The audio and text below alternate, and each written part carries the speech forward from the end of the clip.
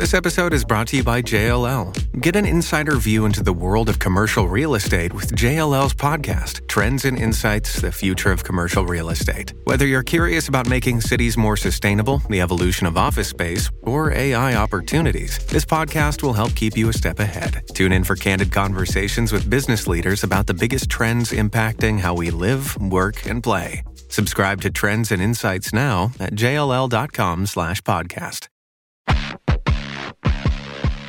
Get ready to hear the truth about America on a show that's not immune to the facts with your host, Dan Bongino. Hey, thanks for tuning into the podcast on this Labor Day. We really appreciate it. We wanted to bring you some good material. These are some of the interviews from the past couple weeks on my radio shows. Some of the better ones you may have missed if you only get to catch the podcast. Again, featuring some of the interviews we did on the radio show. These are really terrific guests. We really want you to hear them. With cyber attacks on the rise, protecting your data security is more important than ever. So why is Congress considering a law that puts your data at greater risk of being hacked and exposed to foreign networks? The Durbin-Marshall credit card bill shifts billions in consumer spending to less secure payment networks, all so that corporate megastores can make bigger profits. Don't let Durbin-Marshall steal your data. Visit handsoffmyrewards.com/security and tell your senators to oppose the Durbin-Marshall credit card bill. Paid for by Electronic Payments Coalition. Okay, first up today is an interview we did with General Jerry Boykin. He's a real American hero, Vietnam veteran. He was in Somalia during the Black Hawk Down incident as one of the commanders. Jerry Boykin and I talked about the catastrophe the Biden administration caused in Afghanistan. Check this out.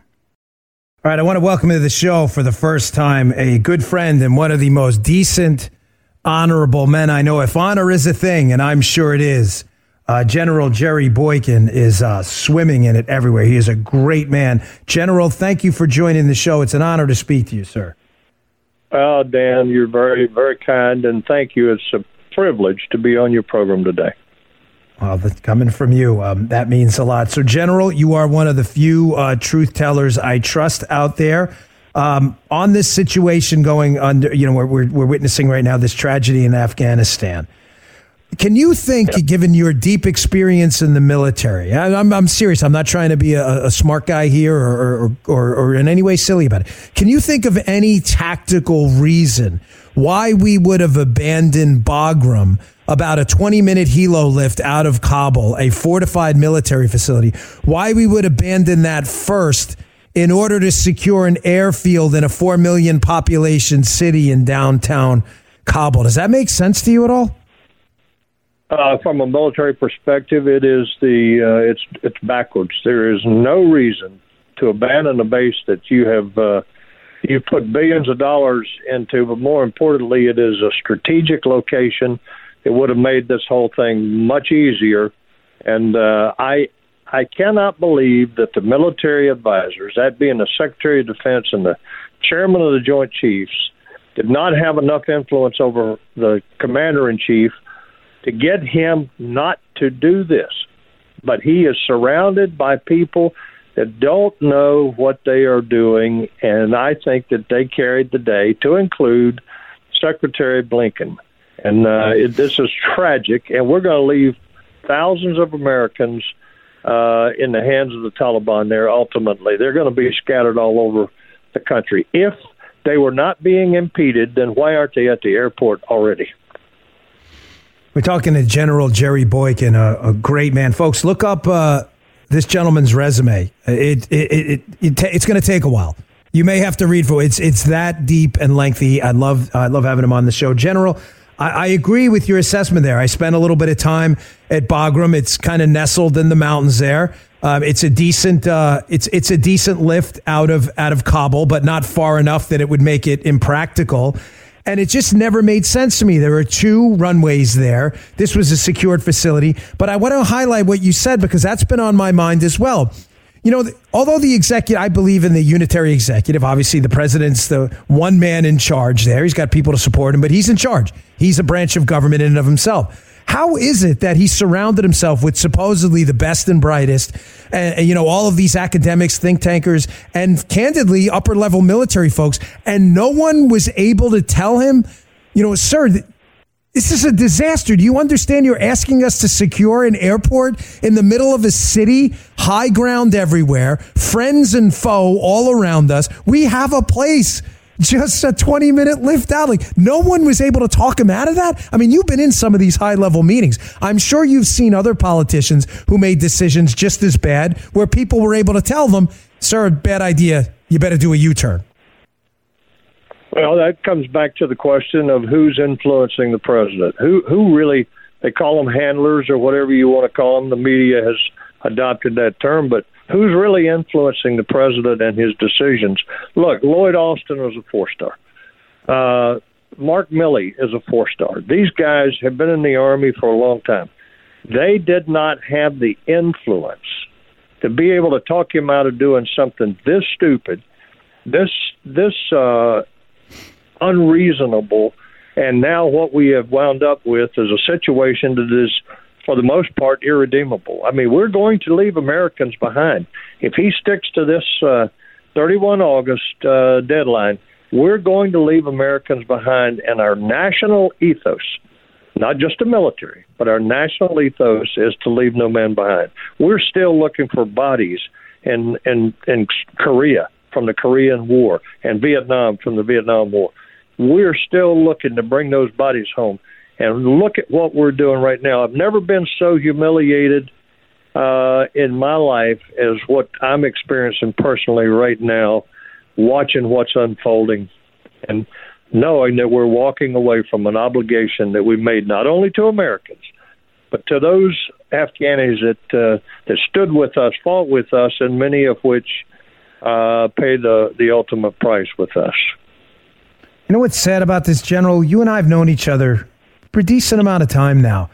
And the sad thing about this interview, really, is, though I remember the first time you and I really started talking and, speaking a lot about an issue was Benghazi.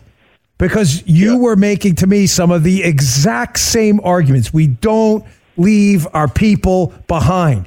Period. We don't do it. We do everything in our power to get our people out. That is what we do. That's why our people fight for. We realize our heroes out there on the front lines realize that their government, their military is going to do everything they can to make sure that they're not left behind, waving at a helicopter, walking away. That's the last time you and I really had a really deep discussion about an issue was Benghazi. And now we're talking again about this. I mean, and who was the vice president then? Joe Biden.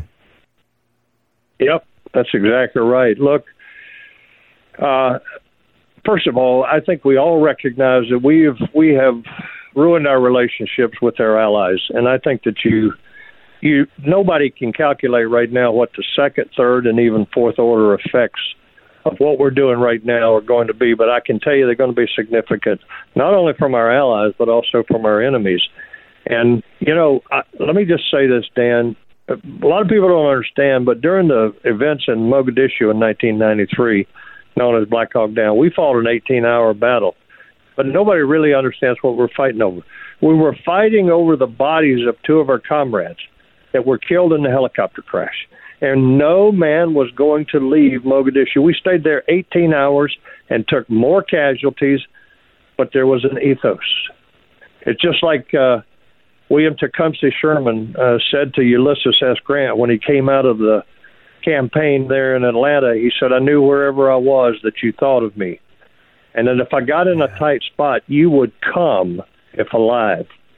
I tell you, I keep that in my office, Dan. That is a powerful statement. That's a national ethos. And we got a president here that doesn't understand this. We got tens of thousands of people streaming across our southern border. And these Afghans that really have paid a price to be part of us are being left behind along with Americans. And I am so humiliated by what's going on here, Dan. I don't know what to do. I'm praying hard for these people to be able to get out. But, unless God performs a miracle, we're going to leave people behind there. General, I know you're a man of faith, you and your family. I've prayed with you. And, I'd be doing the audience a disservice if I didn't include this. Can you just explain to them that the Black Hawk Down incident what your role was there? Because, folks, it's not that Jerry Boykin saw the movie. Like, he was the movie. He was there. Can you just explain to them? Because one of the stories when I was an instructor in the Secret Service Academy, I used to tell my classes when they thought they were having a rough day, is the story of Gary Gordon and Randy Shugart, who demanded to be let down on the ground, snipers, knowing they would probably be killed in order to help our guys and not get them out. Could you just tell the audience what your role in that was? Yeah, I was the commander of the Delta Force at that time, and I was running all ground operations. So those were my guys. Those were 2 Delta Force snipers, and they did just what you just said, Dan. And I'll get emotional here if I'm not careful. They 3 times they saw what was on the ground. They saw the second helicopter go in. They saw what was on the ground there, and what was on the ground was a crash with aviators that were still alive that could not get out of the aircraft because their backs were broken. And they asked 3 times to go in. And the last time their words were, "We're the only hope." They went in knowing that we didn't have a way to reinforce them within a reasonable period of time, and they were going to be on their own. And they went in there and they sacrificed their lives for 4 men in a helicopter, and one of which survived to tell us the story, which is why I then put them in for the Medals of Honor. Just think about that and then compare that to what we're doing right now. Compare that to the decisions that are being made by our commander-in-chief today and the people around him that are advising him. It is a travesty. And I hope that this president recognizes what a huge mistake he has made here, what a bad judgment he has issued here. And I hope that we'll never see this kind of thing again. We got a lot of work to do to rebuild and repair our relationships. You know, General, you're just a really amazing guy. You know, I know you, I've never seen you get choked up for anything, but I know how much this means to you. I really do. And, you know, I don't want to ask you any more questions because I just want to let the audience stew on that. And I want to just say to you what an honor it is to know you. And I only wish our government had more guys like you right now in positions of leadership to be providing the appropriate guidance to these political folks. We'd be in a far different place. You're a humble guy. But gosh, it is a real honor to know you, and thank you for spending a few minutes with the audience today. They are better people for hearing what you just said. Thanks a lot, General. Hey, you're a great American, Dan, and God bless you for what you're doing. Thank you, sir. Folks, General Jerry Boykin, I'm telling you, one of the greatest men I have ever met. It has been my distinct honor and pleasure to know him for quite a long time now. That was General Jerry Boykin. He was on the radio show a couple weeks ago. Got another great interview coming up with Jocko Willink. Omaha Steaks. We love Omaha Steaks. Tony's getting a little jealous because he hasn't gotten his Omaha Steaks burgers. Omaha, we got to take care of Tone. Big Tone. Hook a brother up. The Omaha Steaks semi-annual sale is here. Get 50% off site-wide. Save on mouth-watering favorites today. Go to omahasteaks.com. Shop the semi-annual sale where you can load up on all the delicious flavor you crave at half the price. And when you use my promo code Bongino at checkout, you'll get an extra $30 off your order. Save big on delicious, tender, juicy steaks, big, beefy burgers, and all kinds of delicious food. So much more there. With Omaha Steaks, the possibilities are endless. Endless flavor, endless value. With every purchase is backed by their unconditional money-back guarantee because the food's amazing. That's why. Simply go to omahasteaks.com. Shop the semi-annual sale today. Don't forget to use the promo code Bongino at checkout and get an extra $30 off your order. Hurry, because this deal won't last long. Kickstart your spring grilling today. That's omahasteaks.com. Promo code Bongino at checkout. Minimum purchase and restrictions may apply. Visit omahasteaks.com for details. Thanks, Omaha Steaks. I've got news for the turkey hunters in our audience. Spring's around the corner, and if you're gearing up for a successful season, you're going to need a couple of things. One of those things is the single-shot turkey camo 12-gauge shotgun made by Henry Repeating Arms. Let's say you're out in the field and you've managed to call a turkey in a range, and now it's time to make your shot count. And you can do that with a Henry shotgun because they're reliable and accurate right out of the box, especially with the turkey choke tube that's included. And if the fully adjustable fiber optic sights aren't enough, it's easy to mount a red dot since it's already drilled and tapped. Henry's shotguns, rifles, and revolvers are made in America with the quality craftsmanship that Henry's are famous for. And you'll get a lifetime warranty and a 100% satisfaction guarantee that protects your purchase for generations to come. make sure you go to their website. It's henryusa.com and order their free catalog. They'll mail it with free decals and a list of dealers in your area. That's henryusa.com for a free catalog and free decals. You're going to love these firearms, and you're going to love this company. Okay, up next, we talk with Jocko Willink about what was going on in Afghanistan. This is a great interview. I don't want you to miss it. All right, let me welcome to the show a good man, a former Navy SEAL himself, Jocko Willink. Jocko, thanks for joining us today. Really appreciate it. Hey, Dan, thanks for having me on, man. Yeah, you got it. Sorry about that. I thought my studio just shut down. There was like a major electrical strike here in Florida. Got to be prepared, though, Jocko, all the time, man. Got to have a backup plan. The batteries just kicked in. But listen, I had you on the Fox show on Saturday night because people in America, they look to you. Jocko, you got a big public profile. You're a humble guy, but you were a Navy SEAL. You've been there. You've been in theater. And I think one of the things that has my listeners, a lot of Americans, really furious right now is what we discussed on Saturday, is this idea that the whole American code, we live by a code here. That's what America is. It's not just a flag. That's just a piece of fabric. It's what the flag represents. And one of the codes are we don't leave our people behind, Jocko. And we're evacing in Afghanistan right now, giving them an artificial 3:29 p.m. tomorrow deadline. And yet they have no way to get out. I mean, this is unforgivable. Yeah, Dan, I was going to bring this up the other night because I heard you, before I came on, I heard you talking, and you were talking about the fact that we were leaving people behind. And I wanted to mention this story. When I was in Iraq, I was in the Battle of Ramadi, and there was a situation where there was a gunfight, and there were some Iraqi soldiers, some friendly Iraqi soldiers got wounded and were laying in the street. And two of my guys, two American SEALs, put down cover fire, ran out into the middle of the street during a gunfight to grab these two guys, bring them back to safety, to totally put their lives at risk. Both those guys ended up receiving the Silver Star for that action. But this is what we did. And this was for Iraqi soldiers, guys that didn't speak English, guys that were just out there to help us. And that code that you talked about, it's a real thing. It applies to anyone that helps us. We will be there for you. And so it's very sad to see the situation unfolding the way it is. Folks, Jocko has a podcast and he has a number of books on leadership. I can't recommend enough. A lot of times you get books and stuff in the mail, and I buy Jocko's books. I don't even need some PR person to send it because they're real stories about real people in real time taking responsibility. Jocko, that's one of the things. I mean, again, your books are really incredible on this topic. You use real world examples of this stuff. And one of the components of leadership is you don't say, I'm in charge, and use all the fancy buzz terms. I'm in charge, the buck stops here. And then say, but everyone else screwed up but me.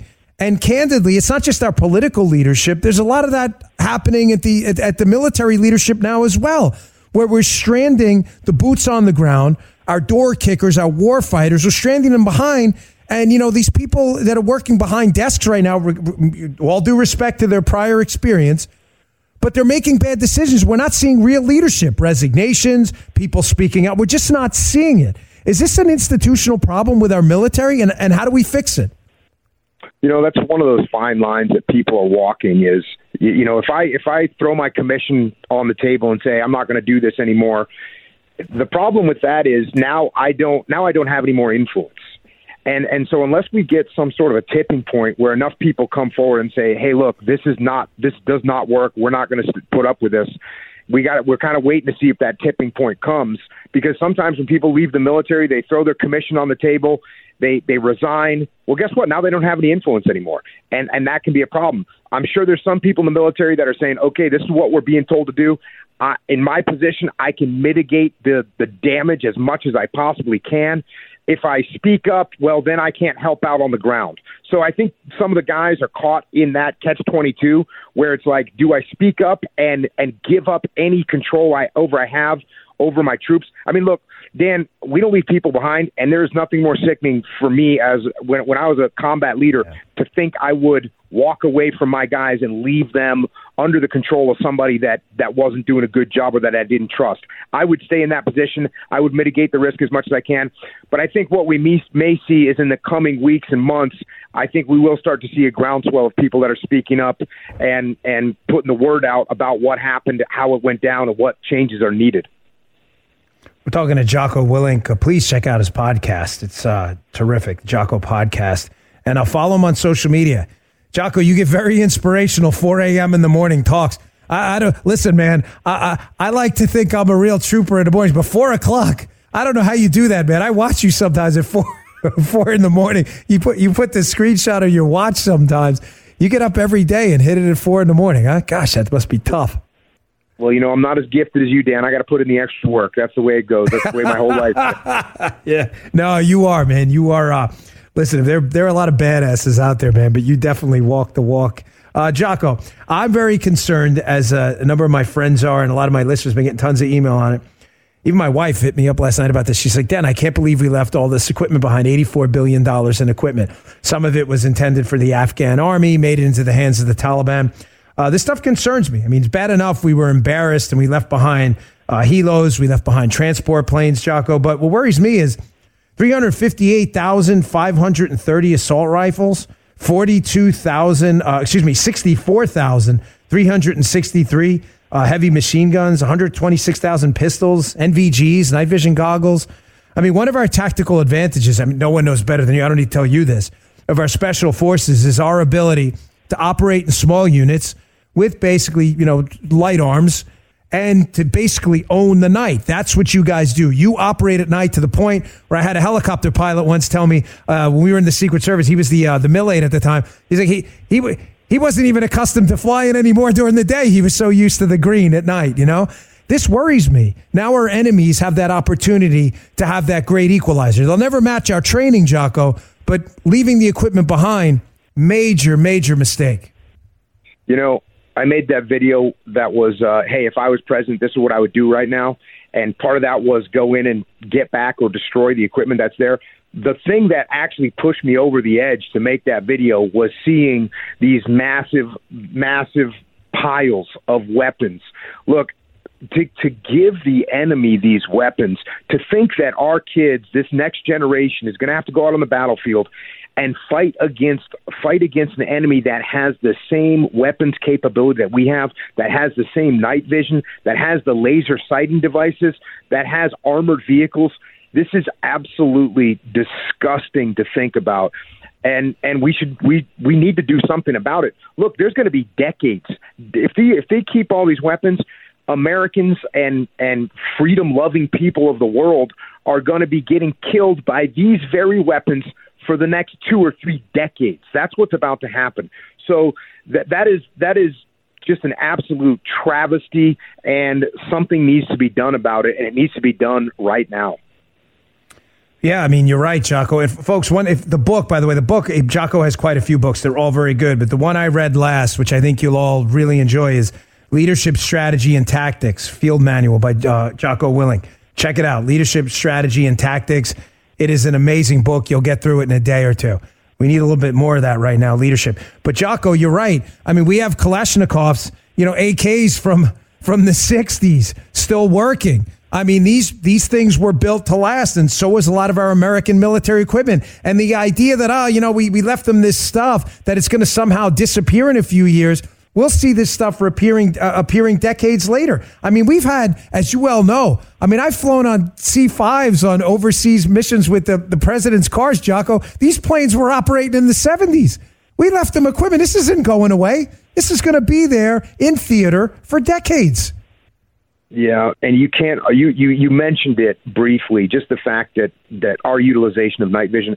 When we were in the Battle of Ramadi, the Mujahideen fighters wouldn't even come out at night because they knew we owned the night. We had to go out in the daytime to kill them because they would only come out during the daytime because they knew if they came out at night, they had no chance.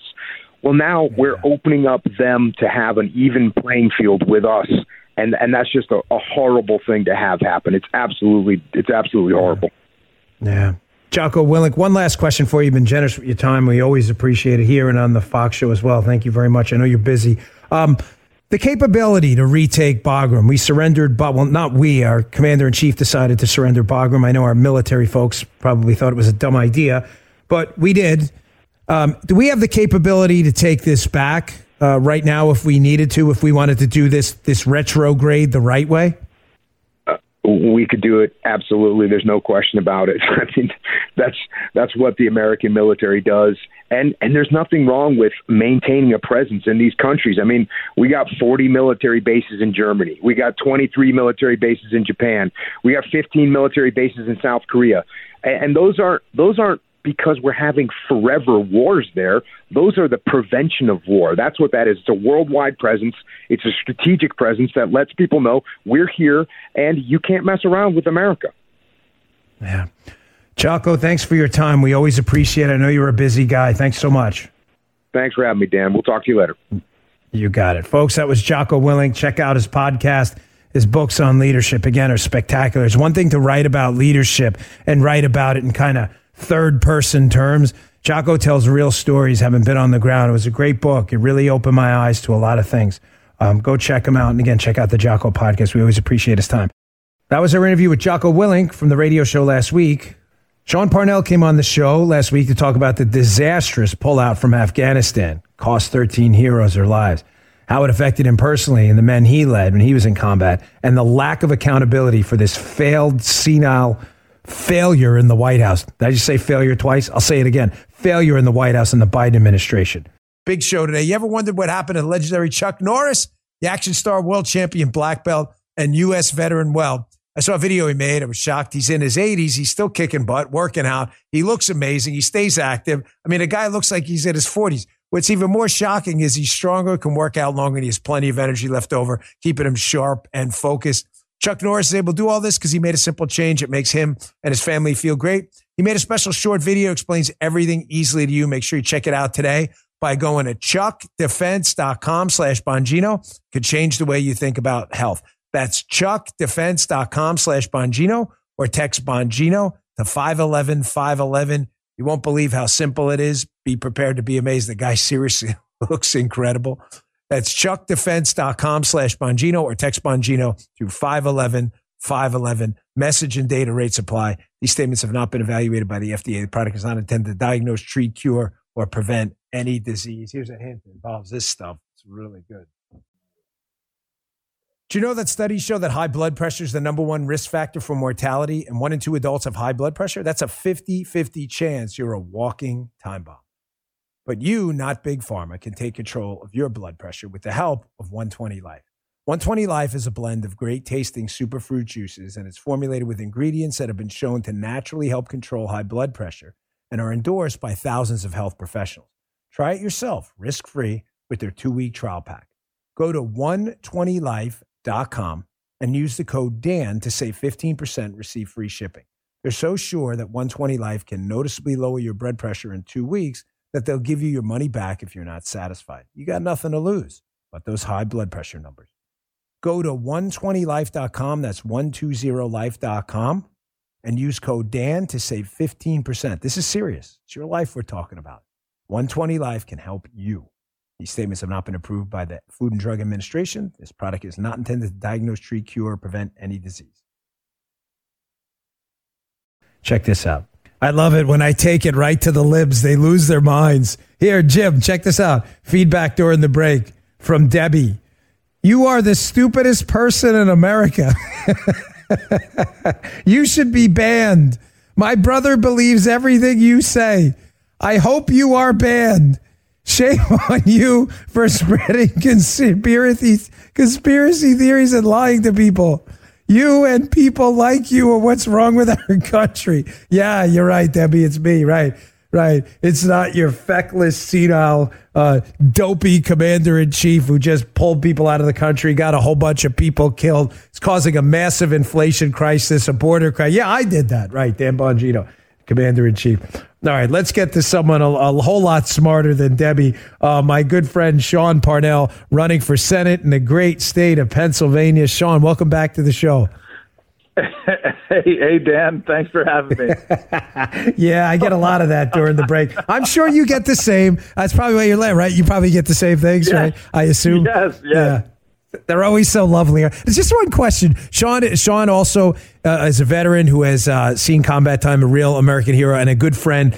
But Sean's running for office for U.S. Senate in Pennsylvania. And, you know, Sean, on a side note, I didn't intend to start the interview this way, but Isn't it weird? Like, have you ever had the urge to go on like a liberals page and say, like, I'll go on the show and make fun of them, and I do, and I take it to them. But I've never had the urge to like send someone an email like that. Like, you ever get that, or is that's a liberal thing, isn't it? The nasty grams. I kind of think it is. In fact, I was thinking sometimes they're really funny and really creative. When I first got in the Senate race, like somebody tweeted from Pittsburgh, like the personification of Axe body spray just got in the race here for Senate, and she didn't even mention it was me, and I instantly knew it was me, and I'm like, this is pretty amazing. Like, this is pretty funny. You know what?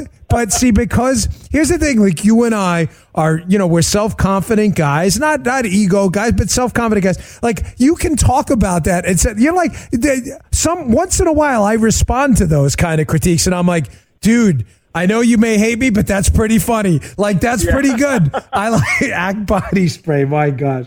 All right, let me get to this stuff, because there's no one better to comment than you. You've been there. You know what it's like, having served in the military yourself, having lost friends.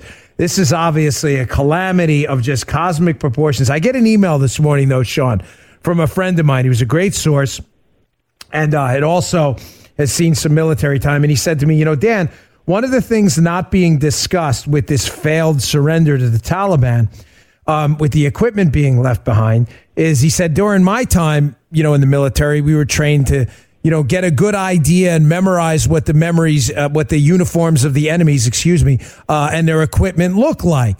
Not difficult. If you're targeting a tank, whatever, you're a TOW missile guy, whatever it may be, you want to make sure you know what that enemy tank looks like. So you just make sure on visual, so it's not one of yours, right? And I thought, gosh, that's an interesting point, because we left a bunch of equipment behind that is ours. Does that open up like an infiltration problem and an impersonation problem as well?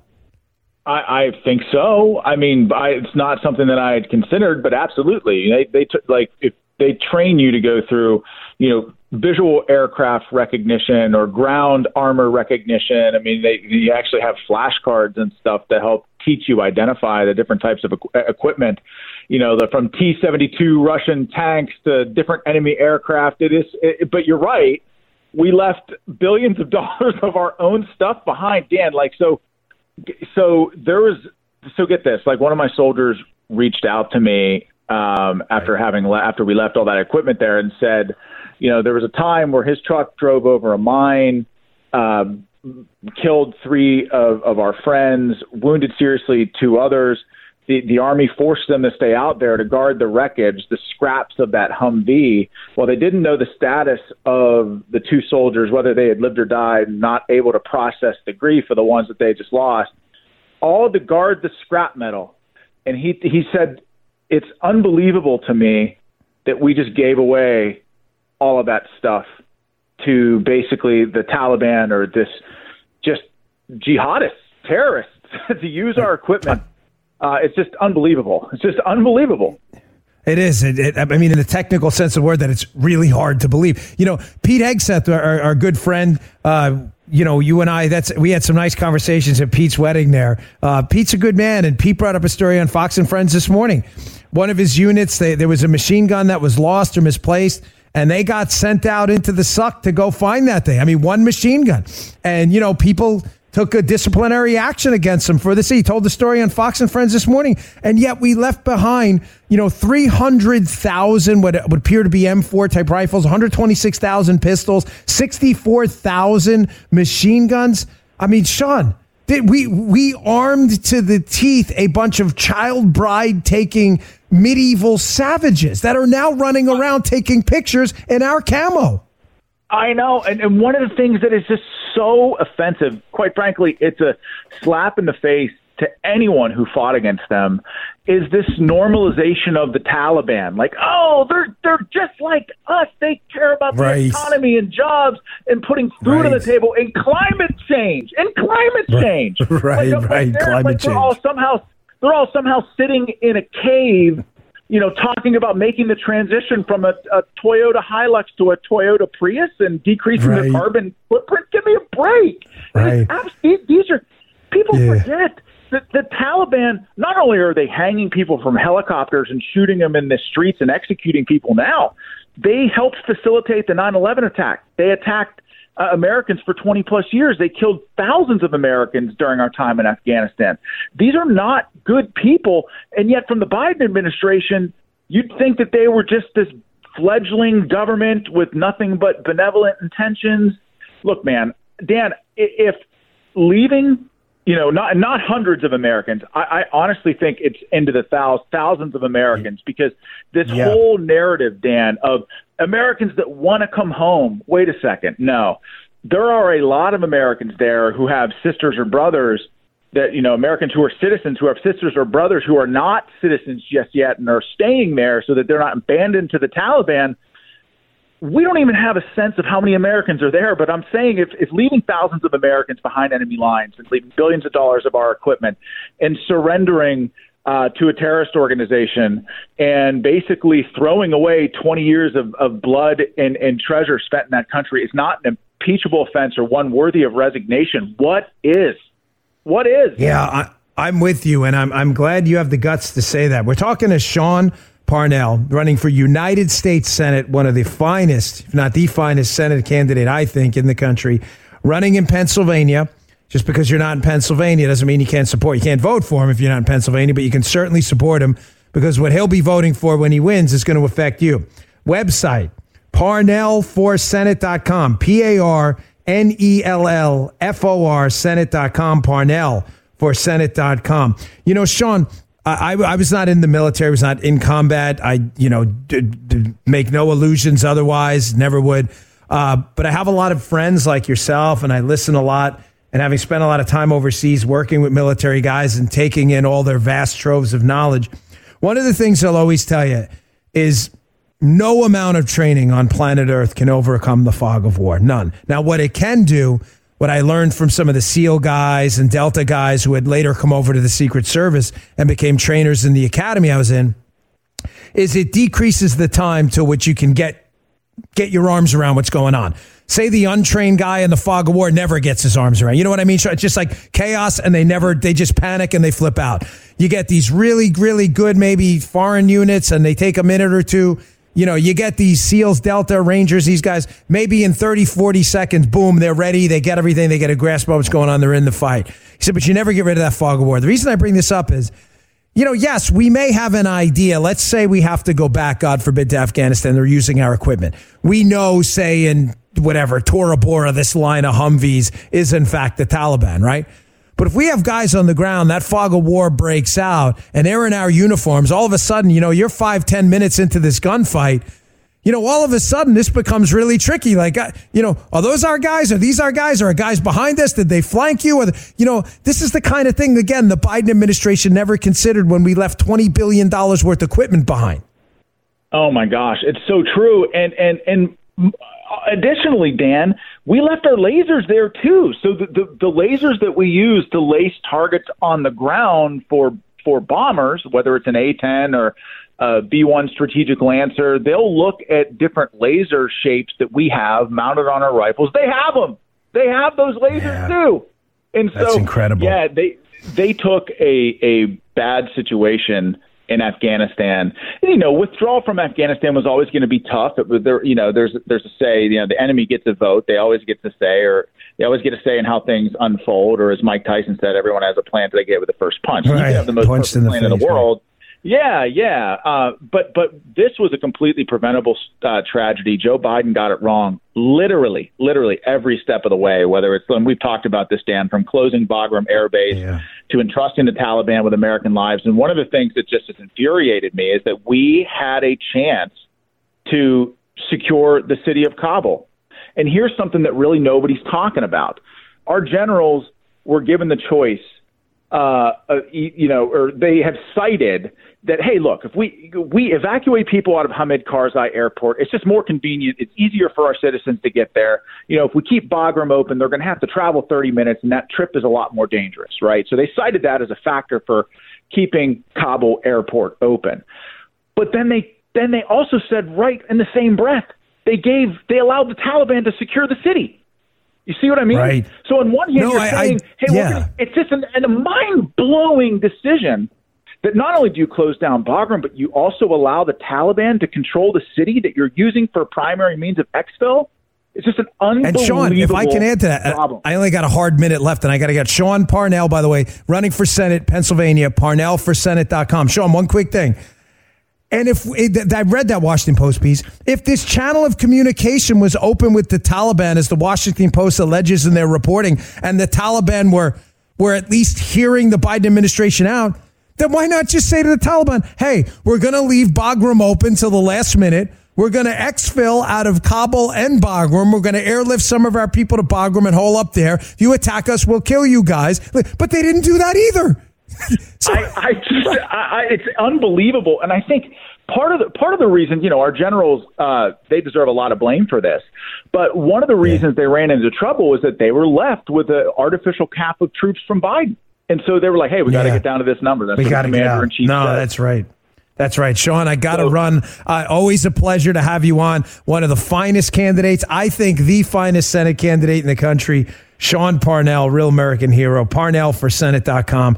Pennsylvania, you don't vote for this guy, I'll be very disappointed. I don't know if that matters or not to you. But, Sean, thanks for coming on. Thanks, Dan.